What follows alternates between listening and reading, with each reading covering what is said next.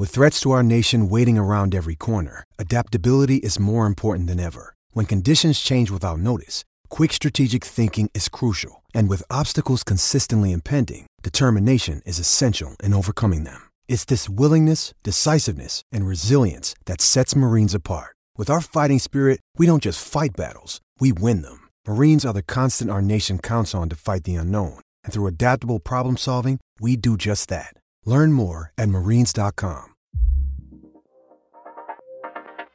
I'm Lisa Stone, and you're listening to Parenting Aces.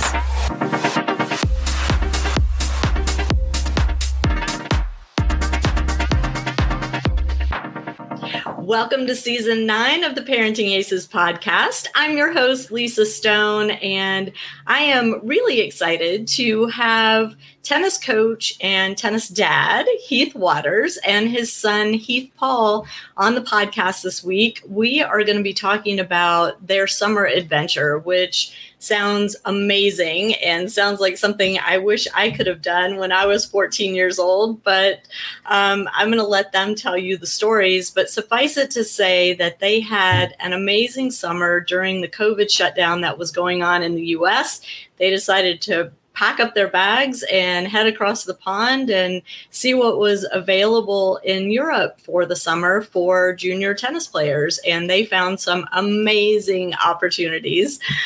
I don't want to give a spoiler alert, but I'll bring them on in just a sec. Meanwhile, we are nearing the end of the French Open this year, and it has been a crazy French Open for sure. We are at the semis as we're recording this, and I'm really excited to see what's going on. The junior event is in full swing. The American juniors didn't do so great in the singles. We've still got a couple in the doubles, so hopefully they'll keep pushing their way through to the end of the week and come home with some hardware. That'd be really fun.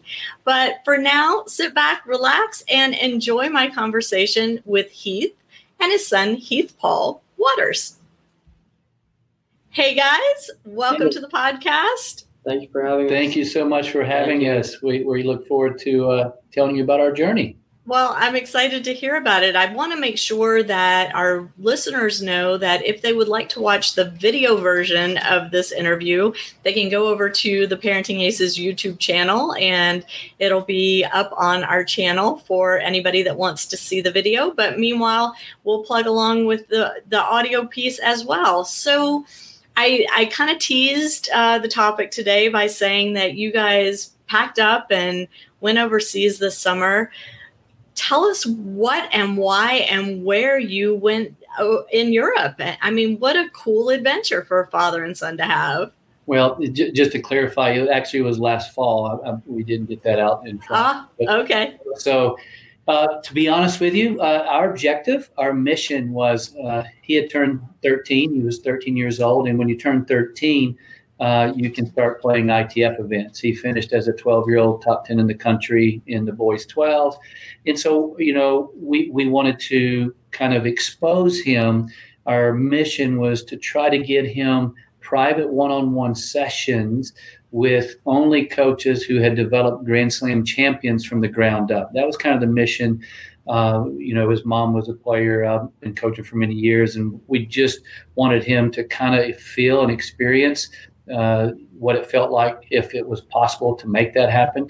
And then number 2 was 13, you can start playing ITF. So we wanted to get him exposed, if possible, to playing his first ITF junior events, of which is, you got to start somewhere. And we wanted to kind of get him desensitized at a young age. Got it. And Heath Paul, what was going through your head as your parents were saying, hey, we're going to take you to Europe and you're going to train with these amazing coaches who I'm sure whether or not you had heard the coaches' names, you certainly knew the players that they had worked with. Right. I was so excited just to go to Europe and have the opportunity, super blessed and super nervous, but it was super, it was super awesome. I mean, it was so fun. So.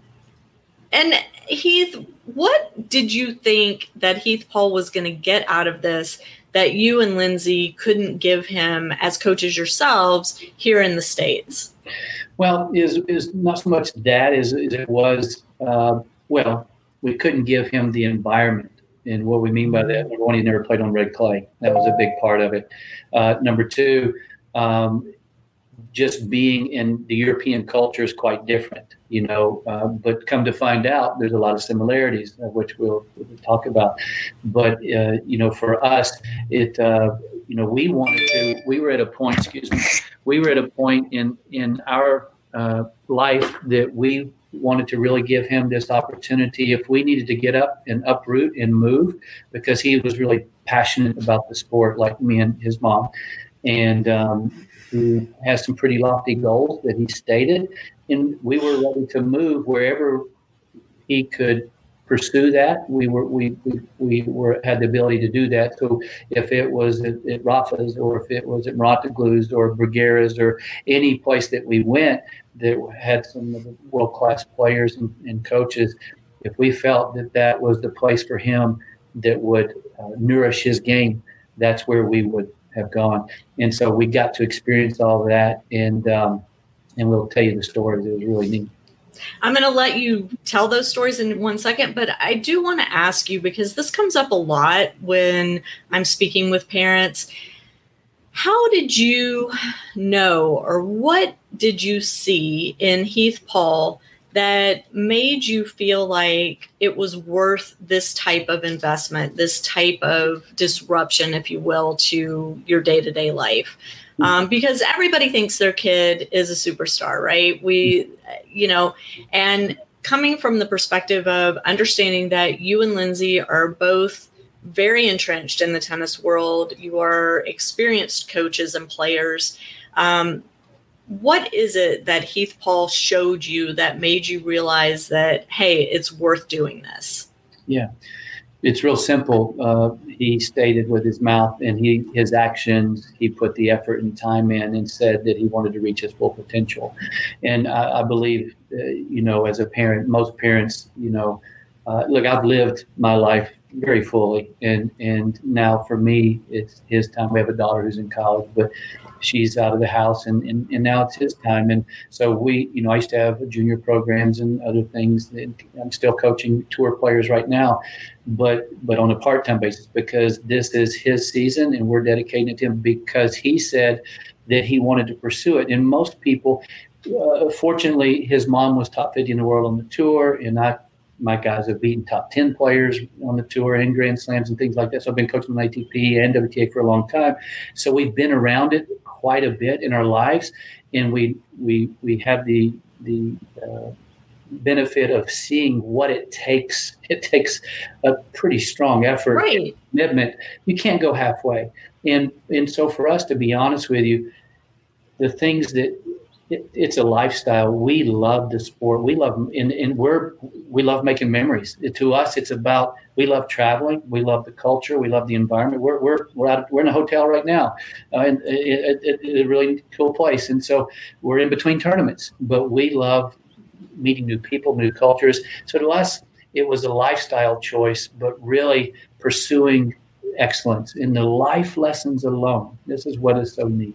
The time management that he is learning, the self-discipline, how to overcome every type of adversity that's ever thrown at you as a human being.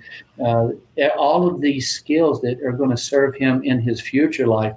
It's a wonderful way to learn it through the sport of tennis. Whether he reaches what he says as his goals, which are very high, or not, it really doesn't matter to us. To us, it's the journey and the pursuit of it that is so exhilarating, and just the fun, and doing it all as a family Sure. unit. I mean, we don't really enjoy the 9-to-5 job. We love exercising and playing sports and working out and going to cool places and having fun and trying to work our hardest at it. So, yeah. And growing beards. yeah. It's for the winter. I'm shaving it again, after the winter here. The ZZ Top look. I love it. Okay. So, Heath Paul, I want to hear from you. What is your goal with your tennis? Right now, my goal, I want to be top 100 ATP by 17. And then my dream goal, yes, ma'am. My dream goal is I want to win the most Grand Slams of all time. I love that. Those are my life goals for tennis. And what do you think you need to do to achieve those goals? I feel like what I learned from Europe was every day. Like every day you have to go out there give it your all. You can't have a day where you had a bad attitude or just not listening, or you just have to be every day. So that's one of the biggest things I've learned in Europe. One thing that keeps coming up a lot, and especially right now with junior tennis really kind of shut down in the States, other than UTR events happening here and there, is this whole kind of obsession with ratings and rankings. I would love to hear from the two of you how you view ratings and rankings. How do they play into decisions that you make about tournaments and training and your scheduling and all of that? And Heath Paul, I'm going to start with you. I feel like I don't really look at ratings as much as I used to when I was a kid. Personally. Okay, for the record, you're 14, so you're still a kid. He's 14 now. He's really old. I mean, when I was a few years ago, yeah, I was a kid. Never mind.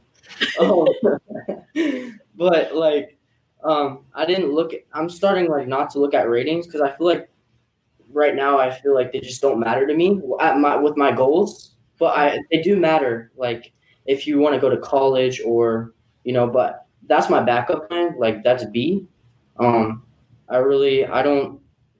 haven't looked at ratings as much lately, but does it motivate you at all? Yeah, it motivates me to get better each and every day. I still want to go up, but I feel like, what do you think? Like, I mean, are you picking tournaments based on, I can earn this many points, or there are these people with this UTR, right. And if I win, I can bump my UTR. Are you choosing events based on that, or is it more just I need to keep improving? So, the best way for me to do that is to play events that are men's opens and, Yeah, so during the, COVID and through the months, I've been playing a lot of money tournaments and just getting, developing my game, trying to play like higher levels. And that's what I've been doing since the COVID, playing UTRs, starting to play just higher levels like 18s and just so on and so forth. Yeah, I think to elaborate, we there wasn't a lot of tournaments during the COVID, and right. So and when we went to Europe last fall, when we went, he missed a bunch of national tournaments because like he ended top 10 in the nation, but then we went straight right after that, or shortly after that, a few months right to Europe and put us behind the 8 ball a little bit, and then the spring the COVID happens. And so, of course, he wanted to try to go for top 10 in the nation in the 14s again. But through the COVID, in the end, our number one priority is the development and the acquisition of the skills that are going to help him reach his potential and his goals. And so it really doesn't matter the tournaments. It is more, we'll go as fast as he can go or as slow as he wants to go. So if you heard his goals are pretty high, and the reason that how did you come? Why do you want to reach that goal? Why do you say that 17 to ATP? Because he used to say 16, but now he said since the COVID, for whatever reason, he said this other day that it's moved to 17 because he hasn't had a chance. But why do you say that? I'm seeing all these other guys. Rafa's like especially one of my inspirations. I knew I liked you, Heath Paul. No, he's inspired me. So I just want to be there as early as possible if I can, and just be ready for the future, like Zverev, Shapovalov, all these young guys. I was there at Wimbledon when Rafa was 16, watching him play, and he was the big talk that year coming up as a 16-year-old, and I think he might have got beat by that kid from Serbia. I can't remember his name, but he got the round of 16 as a 16-year-old, and we talk about these things to Heath Paul, and we're not asking him to do that. He just does. And so I think for us overall, the players that I've had in the past that have made it to the pro level, they were all really good at a young age, and they were exposed to the highest levels typically at a younger age. There is no one path, that's for sure, but whatever it is that's going to help develop his game. So what we tried to do is expose him We try to keep a 3-to-1 win-loss ratio, but expose him and touch on his highest level and always pushing that envelope. So we'll get him into pro tournaments this year. We'll try to go and play some and just to get his butt whooped, learn to adapt, and whatever it is, just to feel what do I need to do to get to that level, and then go back, train, and try to fill the gaps. I think, a lot of people never really give themselves a chance. They stay in their little cocoon, and they don't really, every kid that you ask, they'll have a dream of playing pro or being number one in the world or whatever it is. But unless you do at least the minimum of what others before you have done, then it might be a little difficult to expect that to be a potential or even possibility reality. So we kind of choose tournaments based on, like right now in practice, he's beaten as high as a 12.83. Well, if you look at the UTRs, that's higher than even the number 1, 2, or 3, 16 under in the world, or close to it. It's top 3 in the 16 unders.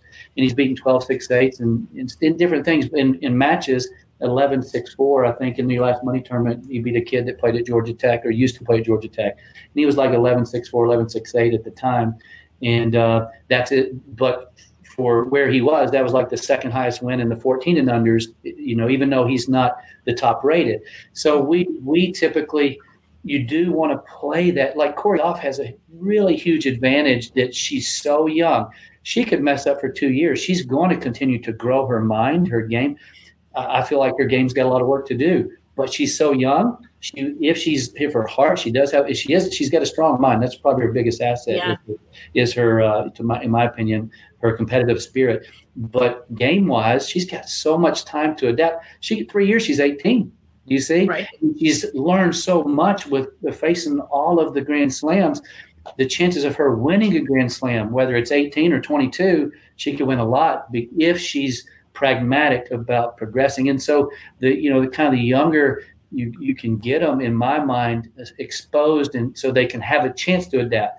I believe that, like you're seeing a lot of like the Bradys and stuff at college coming out, and the Isners, all the ones, McKinnon, all these people are doing well. Steve Johnson, there's a lot of them. But to me, it is a little more difficult in that avenue to come there because you're 22. It takes you a few years usually to adapt to the tour. I mean, look, Zverev, he was hot, but he still hadn't won a Grand Slam, but he's still mentally struggling. And it might take him 2 or 3 more years, but he'll be still young 20s, where by 22, he'll be maybe winning Grand Slams. It's hard because it takes adaptation time. And I think even though it can, you can do well in the tour, very rare for people to come out, graduate from college, and actually win slams because they didn't have that young exposure. A lot of the times, I think it's not that it can't be done, but it's just harder. Because you're 20. Look, it seems like Isner hadn't been on the tour that long, and he's already 30 years old. Yeah. Because 24 to 26, 30 goes quick. Yeah. 6 years, boom. Look, I'm getting old, man. It's 6 years. Right? And so, yeah. So. Well, let's jump into your Europe tour. So tell us where you started. You live in the Atlanta area, so I'm assuming you left from Atlanta Hartsfield Airport. Where did you go first? We went to London. His mommy was trying to play a $25,000 event. She was playing for fun a little bit again, and she ended up being one out. But the tournament happened to be held at the National Training Center, the LTA, in Roehampton. And we just got really fortunate that Andy Murray and Kyle Edmund and Daniel Evans, all of them were training for Davis Cup. And so we were actually practicing on the court right beside them. And that ended up being just a really sweet treat because Paul, even though he had been to a lot of Grand Slams when he was younger, watching mommy and my players and stuff like that I was coaching, he really didn't understand it. And now to get to watch Andy Murray and Kyle and all of them straight up in person, that was pretty neat. What did you think? Yeah, it was super inspirational just to watch like Kyle Edmund play, and then Andy Murray. It was just fun to watch, like their intensity on the court, how much they're swinging the ball as fast as they can. Just everything they're doing it was super intense. It was fun to watch. I mean, Andy Murray took like 45 minutes just to like get ready to stretch, which I thought was super professional. I mean, you got to do that. So, yeah. And what was really cool, we were, Paul's kind of shy quite often. Well, it depends if he knows you or not. Yeah. Not usually, but anyways, Kyle Edmond, after we got done practicing, we were watching Andy Murray. He came up and sat. We were sitting like right here, and probably 20 feet to the right, and it's overlooking the indoor courts on this balcony. And Kyle Edmond was sitting there, and Paul knew what I was probably going to do because I wanted, we always want to learn. And so I wanted to take Paul and introduce him and just see if he would answer a couple questions for Paul. And I said no. I was. Were you totally embarrassed? So nervous. He said, "Daddy, if you do that, I will leave." I was so nervous. I literally was like, I'll go out the back exit door. Yeah, so that was just he was like, okay, we'll just walk past him. Yeah. And he's like, hey, Kyle, I'd like to introduce you to my son. So I was like, oh my gosh. He was the sweetest guy ever. Yeah, he was spent so 30 nice. minutes He's a nice guy. Questions. And this is neat for your audience because one of the takeaways, because we try to learn from every person that we meet, and we asked him one of the big questions. We asked, well, what was the difference from your perspective, Kyle, that when you were 13 years old and you made it, and there were other people that might not have made it, and he gave us a really neat answer, and you want to share? Yeah, so the kids were just focusing on now. They were trying to focus on winning, just kids were at the top. Kids were at the top at the time. We're just focusing on winning and just trying to get the ball in. Whereas Kyle was trying to work on his game for the future, for the pros. He was trying to hit the ball, basically. Yeah, and he said those people, he said that I don't see a lot of those people that were top in our country, the UK at that time, because they were just trying to win. And he goes, but the people that you do see that are here with me now, they were focused on developing the game for the future. They might not have been top at 12 years old or 13 or 14 even. He goes, but some of them kept going. This is like that's Janik Sinner, he's gone boom. Well, he was one of those. And so that I think really struck a chord, knowing that, because we talk about that a lot. No one really remembers the 12s and 14s so much, but if you're acquiring the skills and developing a pro level game, working towards mastery of that, then you have at least a chance to realize your full potential or think about it. So that was really neat. It was awesome. Yeah. So that was our England trip. Okay. And then where? Well, then we headed We flew to Mallorca. Yeah, that was an interesting thing. So we were on the premise. So our objective was to only work with coaches that had developed Grand Slam champions. So we wanted to. His biggest dream of his life was to work with Tony Nadal, Rafa's coach. And so we tried to make it happen. We called over, and at first they said, no, he doesn't do that. And so we said, well, we're coming all the way from America, And then we told him, his mom had played, and I was an ATP WTA coach, and that he was top 10 in the country. And then they said, oh, okay, well, let's see a video. Then when we shared the video, because he plays a little bit differently, he serves lefty-righty, he has two forehands, it's a little bit odd. But for whatever reason, that intrigued them. And once they got the video, we went out and filmed real quick and then sent it that night. And then they said, okay, Tony will take a look at him and work with him. Because evidently he only works with Rafa Nadal, is what kind of when we got over there, they said. So we get over there, quite interesting. Yeah. Yeah, so we went over there. We drove there. It took, a long time to get there. But we were practicing I think we slept there overnight, and we were practicing on the Rafa Nadal court, which was an honor. Like, Nadal practiced on the same clay court. I got chills when you said that. It was insane. I was going crazy. I was like, oh. It's a little court way in the back that evidently is his special like a little stadium court. But so the guy comes up, and me and my mom are hitting, just practicing, just getting a feel. And the guy comes up to my dad, and he's like, oh, is this your son? And Paul. Yeah, he's Paul. And he was like just talking to him. And what did he say to you? Yeah, he said, because he knows the lefty right, and he goes, well, we look forward, and introduced himself. We look forward. And the first thing he said is, oh, you're definitely going to change to a two-handed backhand from the lefty. And we had to go all through that and say, well, no, actually, he's not going to do it. And we gave reasons and stuff. And he said, well, we'll see you tomorrow at 2 p.m. And I said, oh, no. Well, I think we're coming at 10. And he goes, what do you mean? I said, well, we got a private lesson with Tony. He goes, Tony Nadal? And I said, yeah. And he goes, no, nobody does private lessons one-on-one with Tony Nadal. Only Rafael. Who tell you this? we said, well, yeah, the lady who admissions, because you have to go, you talk to, there's actually a girl from the UK who is head of their admissions. And she's the one who told us and gave us the itinerary. And he goes, they should have sent you a thing and in your email with the link. And he goes, let me see. And so I showed him the itinerary, and sure enough, it said 10 a.m. Tony Nadal lesson. He goes, oh no, and he immediately got the phone, started calling, Tony, you have a lesson with this American kid. He pulled it. and he goes, and he's sitting there because he's got this big engagement mark, and evidently he wasn't. So what happened was, in reality, he's the director of the academy, and evidently he saw the video. And so Tony never even saw the video, evidently. And so he says, sorry, he's got a big engagement, and he's, only worked with Rafael Rafa, and I don't know, who tell you these, but I apologize.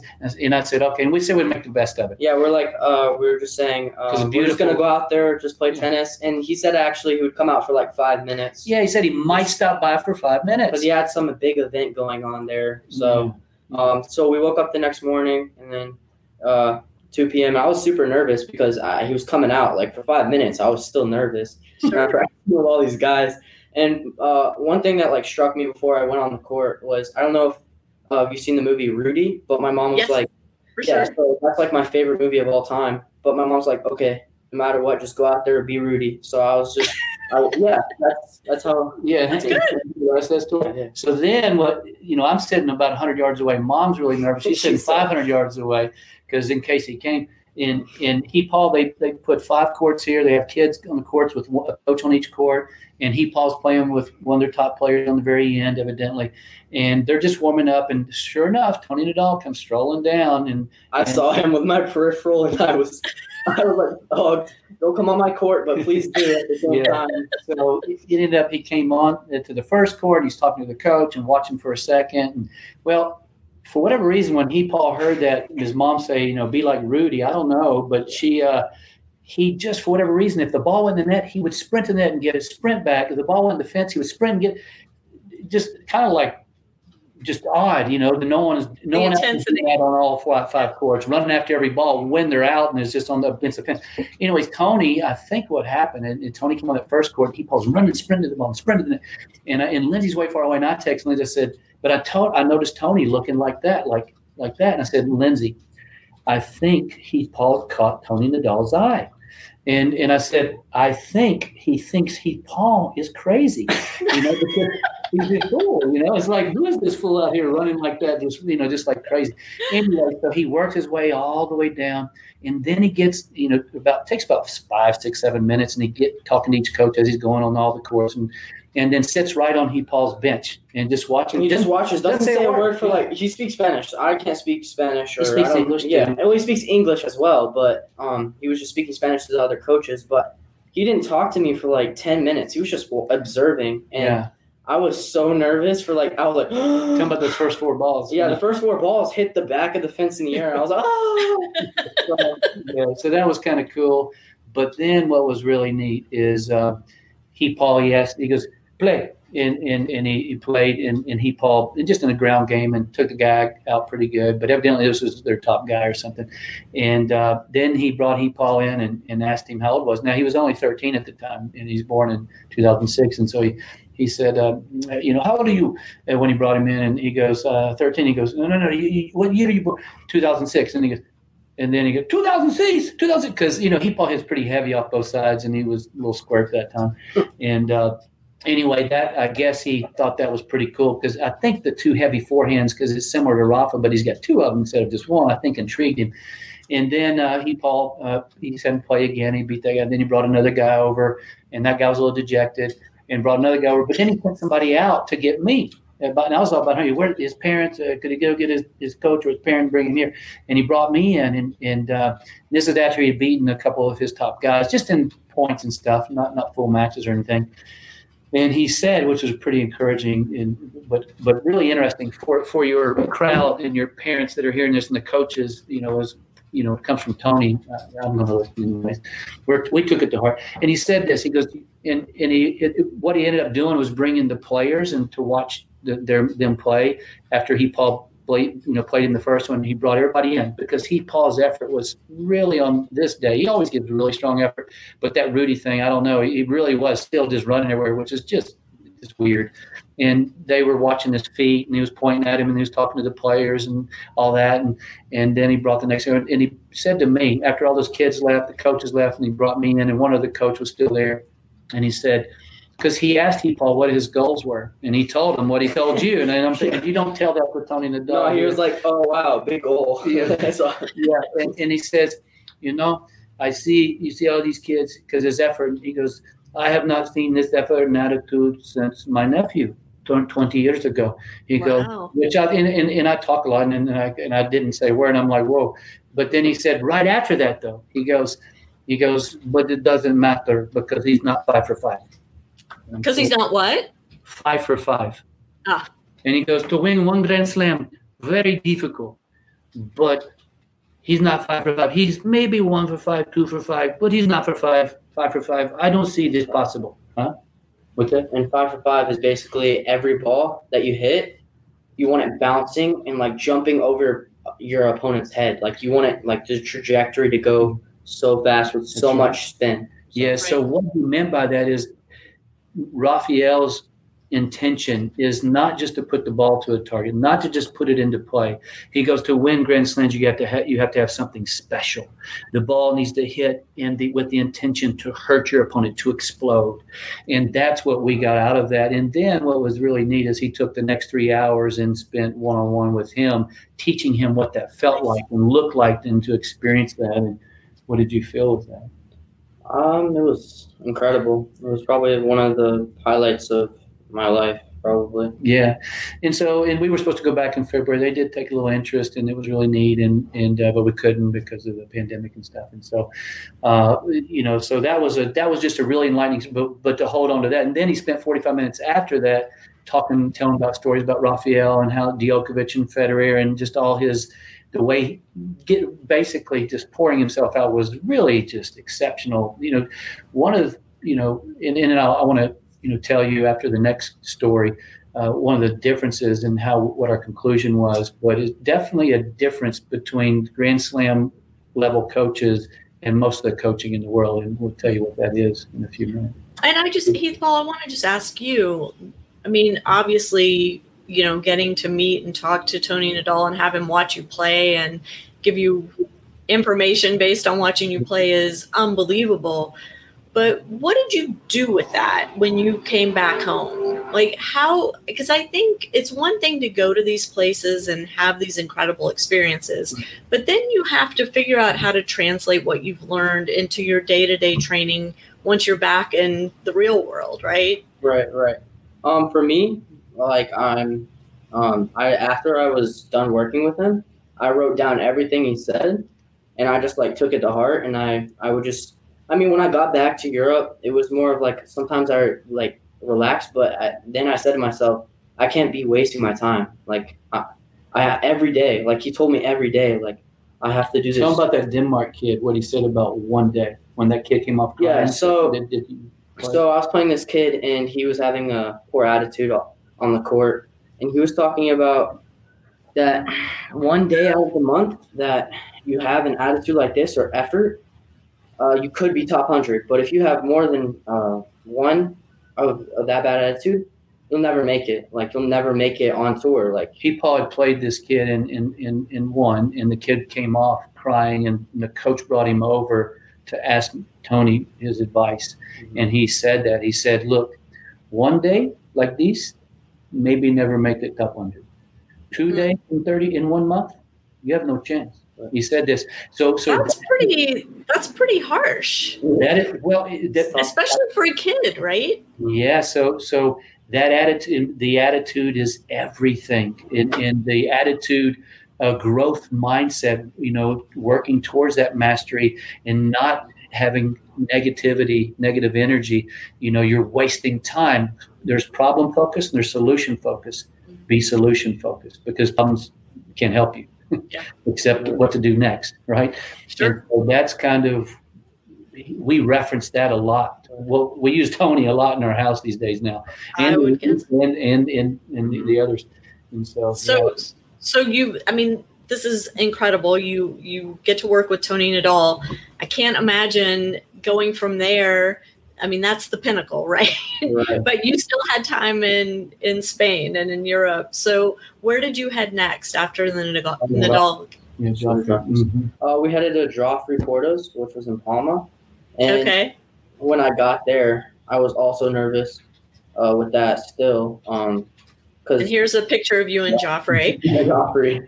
Yeah, when I got there, he was just super intense. Like, right when I got there, he was like, when we were hitting. Because we did private lessons. Yeah, we did one. Our objective was one-on-one. If we couldn't get one-on-one, you can get good hitting anywhere. We wanted to get the knowledge and the download of transfer of information so he could absorb and learn, and us too.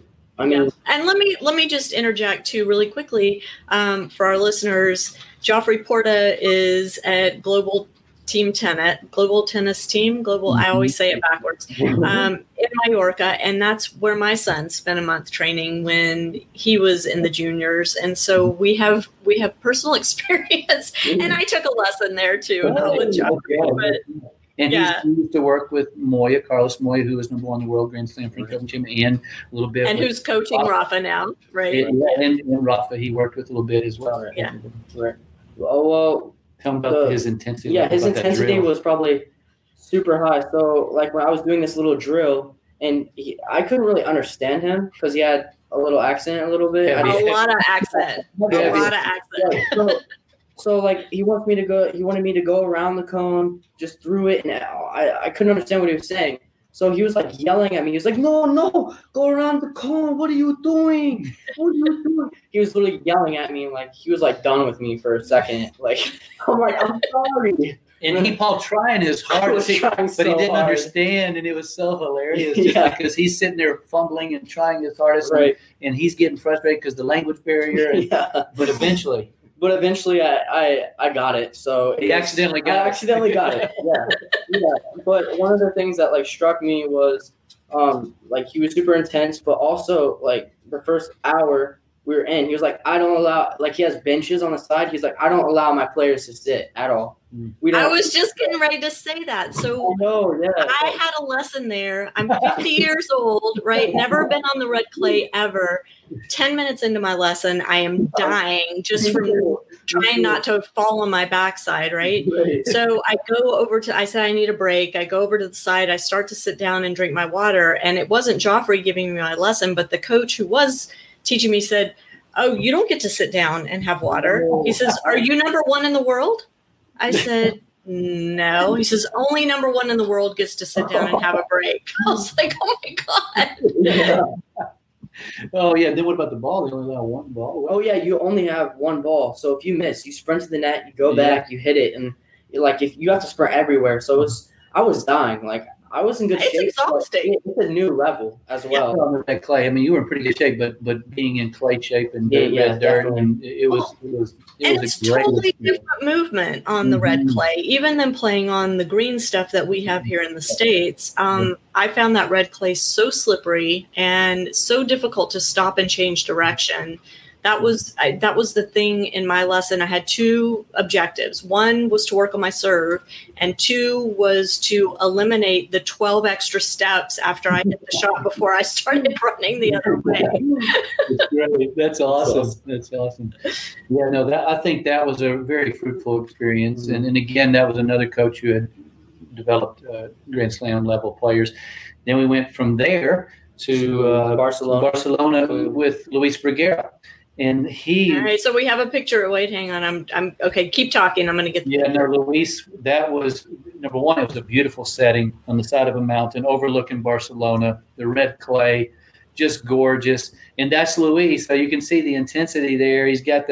They made a wonderful connection. We really, really enjoyed it. Again, he did 2 or 3 hours a day for several days with Luis, and made an instant connection, and they wanted him to come there really bad, and it was just a wonderful experience. But what would you say, as far as because we did go to Mouratoglou after this, but we didn't get to work one-on-one with Patrick. He doesn't do that. Right. So these were the three primary ones that we got exposed to. What would you say, Paul, from all of those coaches is a commonality that rung true? So probably like one is intensity on every ball. Like they want every ball to have just spin as fast as you can. They want you just every ball is intensity, concentration, and then swing as fast as you can heavy. So like those are the two things: concentration and every ball. They were just intense. Like all of them were intense, yelling at me. But it wasn't like yelling. It was more of a, what do you think it was? Like intensity. They're passionate. Urging you on. Yeah, they're passionate and they're trying to light your fire. And right. and for me, that was probably the biggest thing as well, was that you have coaches all around the world, but the coaches that have developed Grand Slam champions, they're every ball coaches, meaning they're perfectionists. They don't let you do 10 poor repetitions. They want every repetition to be perfect, and they are determined. And one thing that we discovered with Europe is every single place that went, Mouratoglou included, which they had the top ranked boys, and that last three number ones, and Tsitsipas is out of there, Djokovic and Holger, all these are coming out of there. You do not leave there without a heavy ball. People already had a heavy ball, but it helped it go to another level. That's for sure. That's probably the most common thing that was between every coach, every location, every academy. You're required to hit a heavy ball. There is no exception. You will leave there with a heavy ball. Right. And then, and then they're pretty intense. Now, the interesting thing is, looking at American academies compared to European academies, still the same thing. Now, what do I mean by that? You still have the majority, what I saw anyways, they have a few good players, Cream's up here, and then you got these supporting groups. But you still have some of the kids that maybe might want to be there, might not want to be there. We saw a lot of interesting things. Yeah. But overall, the coaching in general from those coaches, I don't believe we would have moved there if he could have worked every day with Rafa. We might have done that. Or Luis. Luis offered that. But here's the other. One of the reasons we didn't move there, number one, is the psychological part is the most important part to us, the mental game. And we have a system for that. And that is the mental reps are the most important for us. It's anybody can hit forehands and backhands all day. You can hit thousands of balls and do this and that. But, shoring up your weaknesses and honing your skills every repetition, mental repetitions, how you respond to adversity, how you respond to errors, that has to be conditioned and shaped as well into we call it champion's mindset. That they do have some sports psychologists there, but they weren't on the court with them every single day, reinforcing and shaping behavior. They would come once a month, and that's why there were kids crying there and doing this and that and throwing rackets. We saw a little bit of all this stuff. Not that happens everywhere, but sure. Except when for the people that Rafa is one of the few that has, to me, probably the best attitude of all time. Amazing, yeah. Yes, and I wish all kids would take from him. Right. Where Djokovic, he threw that racket, that's great, but he's opened the door even with saying, well, I can't promise, I'm trying my hardest, but I can't promise it won't happen again. Well, that means it's going to happen again because Rafa has non-negotiables and he has a negotiable there. And so anyway, bottom line, I think out of the whole experience, our biggest takeaway is we will go back really, because when they have the ITF events there, and we will go to these places to train, to prep for the ITF events. But we decided not to move there simply because even though it was a tremendous experience and we gained a lot and we're going to continue to gain, the little details from the holistic environment wasn't necessarily there, but from the Grand Slam coaches, it was. Yeah. But they're not involved fully every single day. I mean, I'm sure Luis was with his son Sergio, who won the 94-95 French Open. Obviously, Tony was but they're doing many other things. Rafa's got 10 academies now, and he's doing speaking engagements and all that, and that's not where he is in his life right now. So got it. Yeah. Let me ask you this, because I remember when my son was at Global with Joffrey, and one of the things that was so kind of eye-opening to him was the fact that the on-court sessions were 90 minutes. They were 90 minutes of nonstop intensity, as you were talking about, but it was only 90 minutes. So they would go on court, they would work till they puked, basically, and then they would have a break, whether it was a meal break or they would be working on something off-court, fitness or the mental side, or just going exploring and kind of having some downtime. And then they would come back for a second session in the afternoon, another 90-minute intense session. Mm-hmm. It wasn't all day on the court hitting tennis balls like we see a lot of times here. Mm-hmm. Was that your experience too, Heath Paul, that, that it was shorter but way more intense time on the court? Right, it was like that. So, yeah, I did a lesson with Joffrey Porta for an hour and a half, as you said, in an afternoon session as well. Like, for me, when we're at home, like, we just do light and intense sessions, like nothing that kills your body. Mm-hmm. We're already in that frame of mind prior to visiting. We started him kind of a tiered process. We started him at 8 years old. We started 4 hours a day. That's when he started his first regular training, was at 8, 4 hours a day, 4 days a week. And then he either play terms or take the weekend off. And then at 10 years old, he went to 3 hours a day. At 12 years old, he's down to 2 hours a day physical on the court.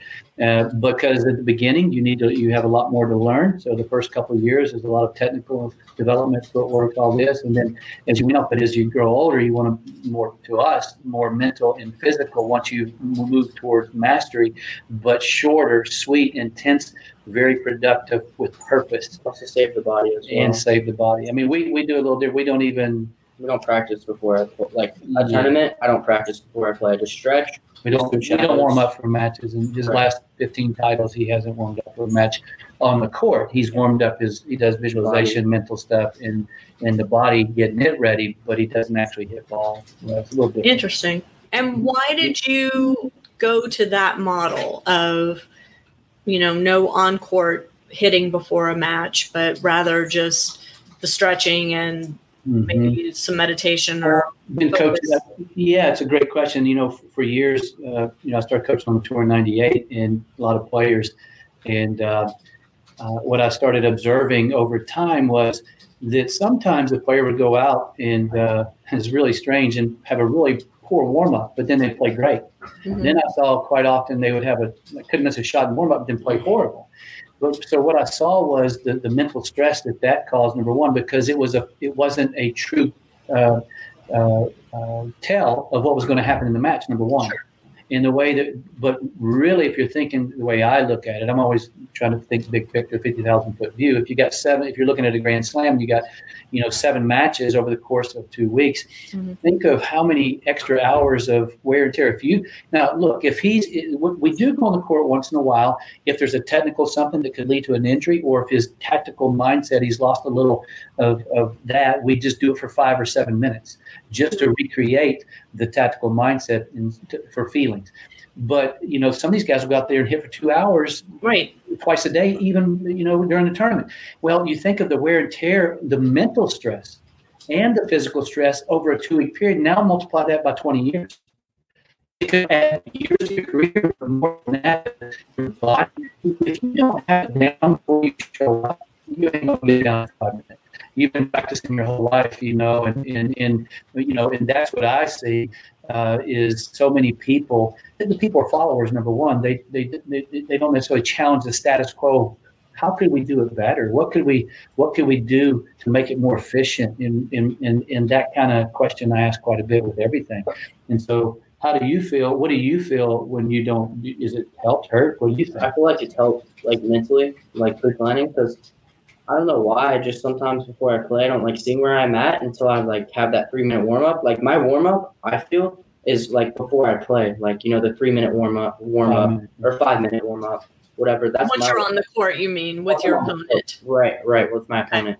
And then I feel like I'm better mentally, stronger, and then I'm also saving my body as well. So that's interesting.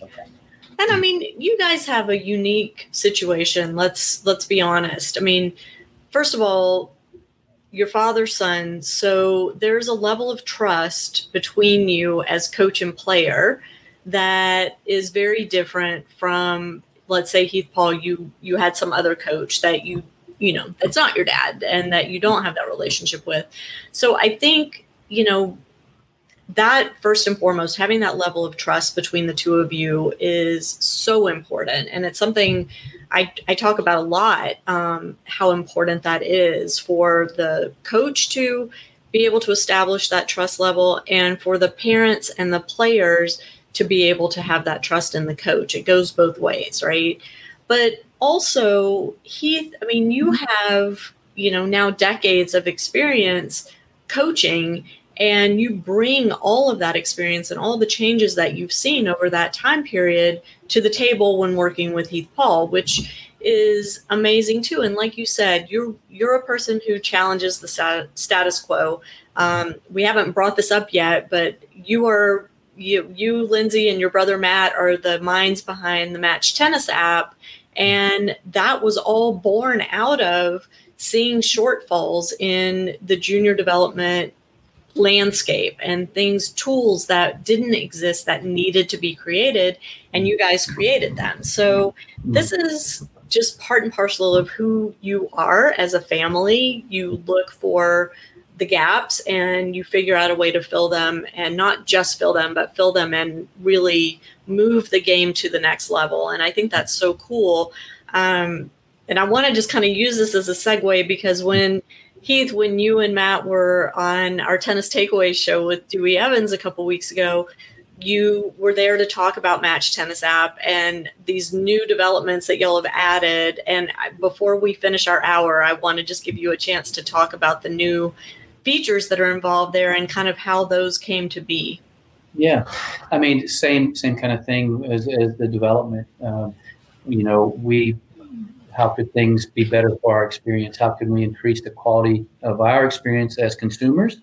But also, how could we increase synergistically for tournament directors, coaches, parents, everybody that's involved in participation of a tournament and tournament production? And that, to us, is a question we ask all the time, because we want to enjoy it ourselves. We're actually in the trenches, living the real life. We've lived every area of it, from a coach, from a tournament director, to players, to the parents. And so we wanted to you know, I'm kind of the guy that if I go to a movie and it impacts me, I like sharing it with the next person. Oh, you got to go watch that movie, man. Oh, it's so awesome, dude.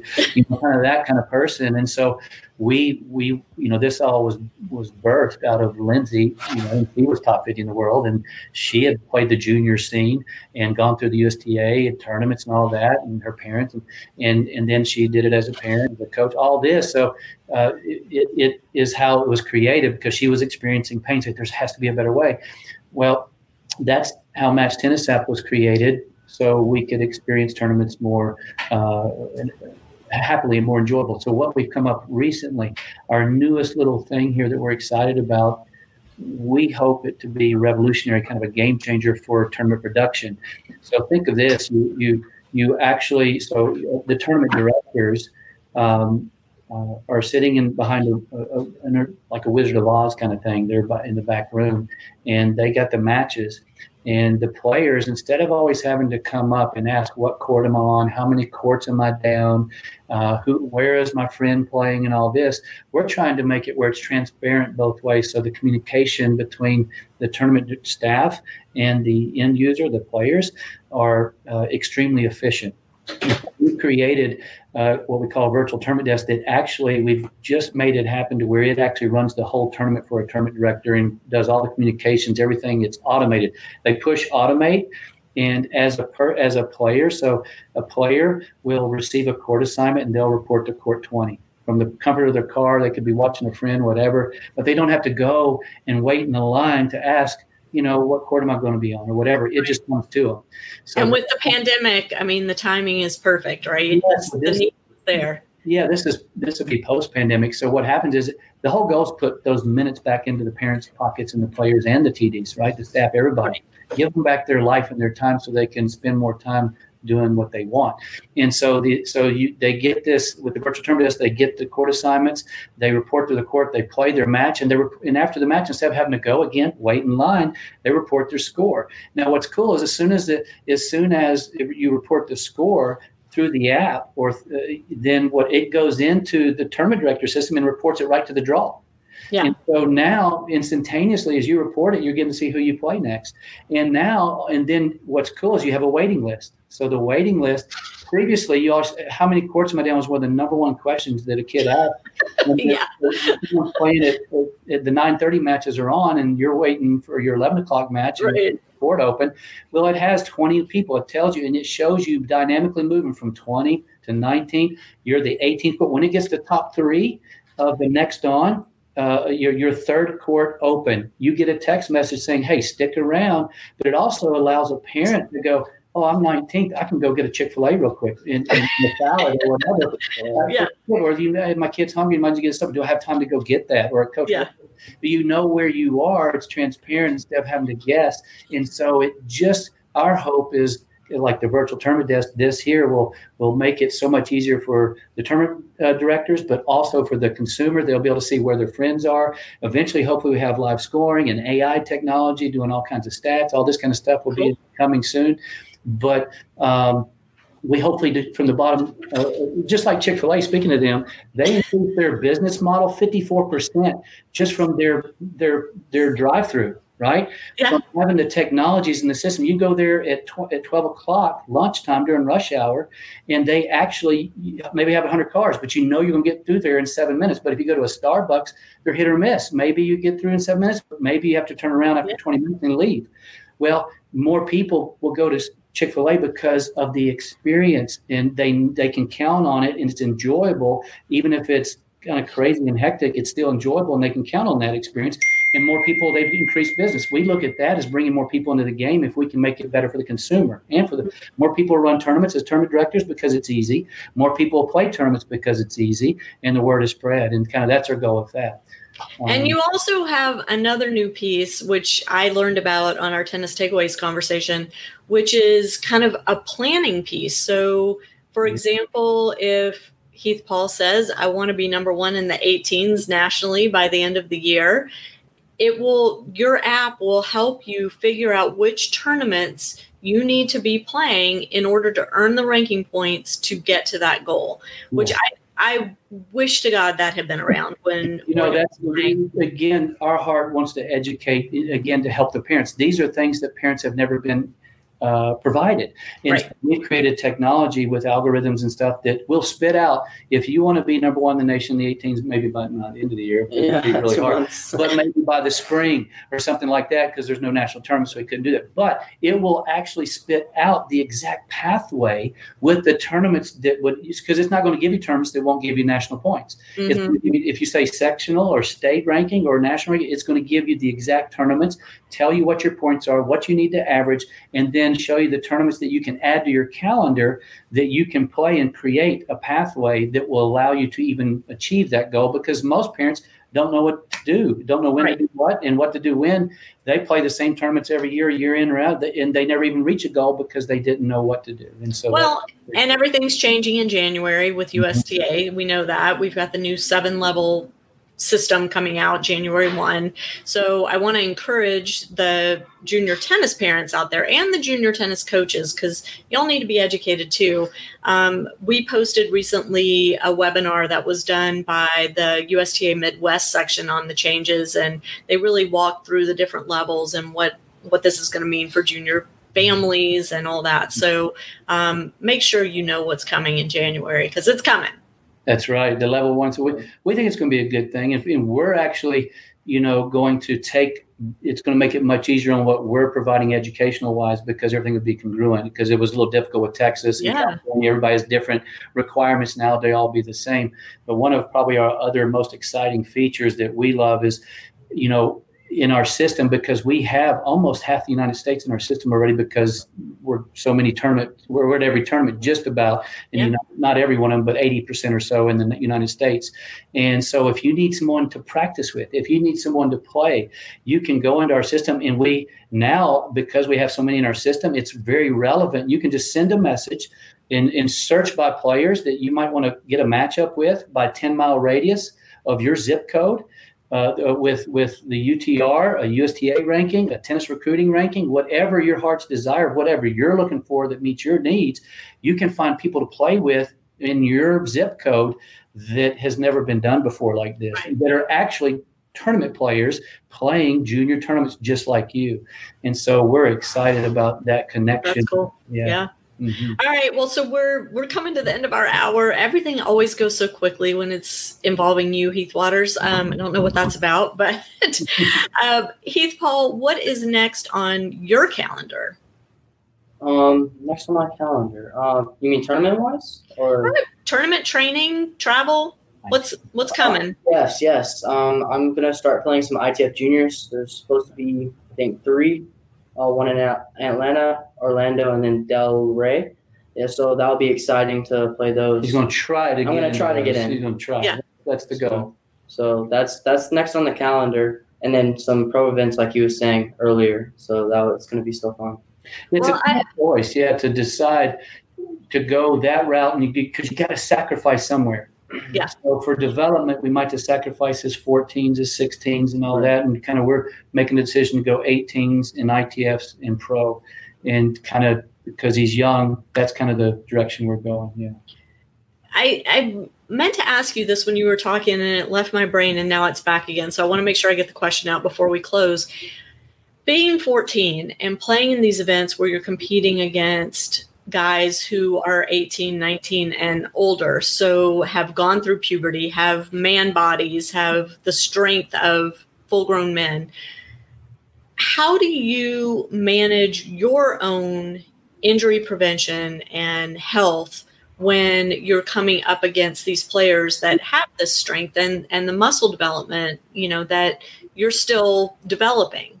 Right. So I work out like 2 hours, 5 days a week, and that's off the court, like working out. Yeah. Like we go to the gym and just work out for like 2 hours. In the track. And we do the running. But I feel like, the physical wise, I'm getting there, of course. But I feel like when I was younger, my confidence was a little down with like age wise. But I feel like now when I'm 14, it doesn't matter anymore. Like to me, it doesn't matter if they're 22, 23, because now I'm just starting to get that confidence where I can beat anybody in my mind. So he's practicing with one of my students is a tour player, and he's just starting out on the tour. Right. And since the pandemic for the last 6 months, it's been very help. That's been a big help. Yeah, it's been awesome. He's had to have risen his. But for me to coach this guy, he had to hit with him. That was our agreement. But just the physical challenge of being a 14-year-old versus a 20-something. I mean, it doesn't matter. It does matter, obviously, the confidence and your strength and your fitness level, but you're still 14 at the end of the day. Your body is still growing and developing at the end of the day, right? You're not a finished product yet. You are a work in progress. And I know for a lot of kids that there is risk of injury when because it feels different to have a ball come off the racket of a Rafael Nadal versus another 14-year-old that you might play with, right? I mean, that ball feels very different. And the stress on the shoulder, the elbow, just the quickness that you have to get those balls back because they're moving through the court so much more quickly. All of that takes its toll on your body. And so, it sounds like you guys have a plan. I'm just curious, if you can share, like, at the end of the day, when you've played against somebody in their 20s, maybe your new player, Heath, who's just starting on the tour, what do you do to take care of yourself to make sure that you're fit and ready to go back out the next day? I'd like to address the first thing you said earlier. Number one, we've done a lot of sensor tests and studies we did a lot of case studies with Paul and with other players, and we hooked them up with all these contraptions and stuff. And to be honest with you, there is a difference. But, Rafa's RPMs on his ball, his 80-mile-per-hour ball, he's 3,500 to 4,000 RPMs at 80 miles per hour. Heath Paul is around 3,000, but there's other players. Heath Paul's at 14. Now, when you talk about 14, if you're talking about a 14 kind of beginner, but somebody who's at the high level of the 14s in the nation, those guys are hitting it. They're not far off. You would be surprised. They're not too far off of. Rafa is he's a little bit more than everybody else with the RPMs. But if you take Federer, he's 3,000 RPMs to 27 RPMs. It's a heavy ball too, and a 70 to 80 mile per hour ball. These boys at 14 can do that. And so it's not far off. Really, what it is the overtraining. Where people get the injuries is not training and getting the small muscles around the joint strong like they should. And then overtraining too much. So they'll hit 5-6 hours a day on court, and they're beating themselves, and it's not intentional, purposeful practice. Actually, it's just beating them down and really maybe making them worse. To be honest with you, it's better to have 1 hour of immense quality of perfection than 6 hours of mediocrity. And that's what happens consistently that I see among many programs that might. People get injured at. And so I think taken care of, like he has very specific routines pre-match, regeneration, post-match, pre-match, and he takes care of his body. He's also stretching. Like he was talking about, he was really enthralled by Andy Murray taking 45 minutes just to prepare to get ready to play. Now he has the hip injury, but that's most people aren't willing to do the little things that lead to the big rewards, and they just want to jump in, and that's how they get injured. So I don't think it's necessarily so much the age gap of 23 versus that. Paul, the first time he played that program was 6'3". He lost, but it was 6'3", and it was a pretty good match. Mm-hmm. And so my point being is it wasn't the power. It's really taking care of the body off the court in a professional manner that people need to educate themselves on how to do that would be more of the answer rather than worrying about playing an older person. Got it. All right. Anything I've neglected to ask y'all? Y'all have been so much fun to talk to. Heath Paul, you did great. Your first video interview, your dad tells me. It's his first one ever, so yay. Yeah. I'm going to keep this one for when you're number one in the world, and I can say I had him first. I can't think of anything other than, I think. Well, y'all were great. If I could say anything to the parents, is to really try to, if I'll say this with how we approach with him, we try to we make our tournaments to us. Look, if he reaches the crazy goals he has, so be it. But really what we try to do, we try to pick one fun thing to do at every place we go. Like we're in a really cool place here, and we've already done the cool thing here. And wherever tournament we go, there's this website called afar.com that it'll tell you the one thing you have to do before leaving this city. Sometimes we do those, but there's other things. So we like restaurants and different things and quirky stuff. But if you can make it more as a parent about making memories and the enjoyment and the relationship, right? If you can make it more about that than about the tournament and the winning, and like every kid, there is no kid that doesn't want to win. And the kid, if they put the work in, but take the mental handcuffs off and have fun. We spent many years, my first 5 years on coaching on the tour, it was head down. But when my players started doing well is when we started having fun outside of it. I'm not saying crazy stuff, talking about enjoying life outside of it, making tennis the little bit of it and the fun, the big of it. And wow, do the results. Number one, it's more enjoyable. But number two, you're letting all the stuff that you train them, you're taking the mental handcuffs off more likely, and it'll come to fruition and it will flow out of them rather than trying to force it out. Love it. Mm-hmm. Well, gentlemen, thank you so much for taking time out of your crazy tournament schedule, training schedule to join us on Parenting Aces. It's been a pleasure. And Heath, we'll have to, next time there's a new update to Match Tennis app, let me know and we'll have you back on to talk about that.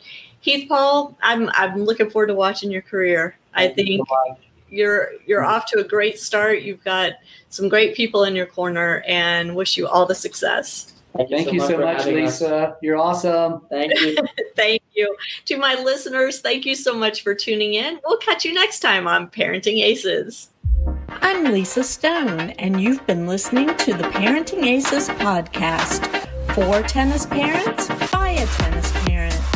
If you like what you heard, please subscribe to us and write a review on iTunes. For more information on navigating the junior and college tennis journey, please visit us online at parentingaces.com. Thanks for tuning in and sharing us with your tennis community.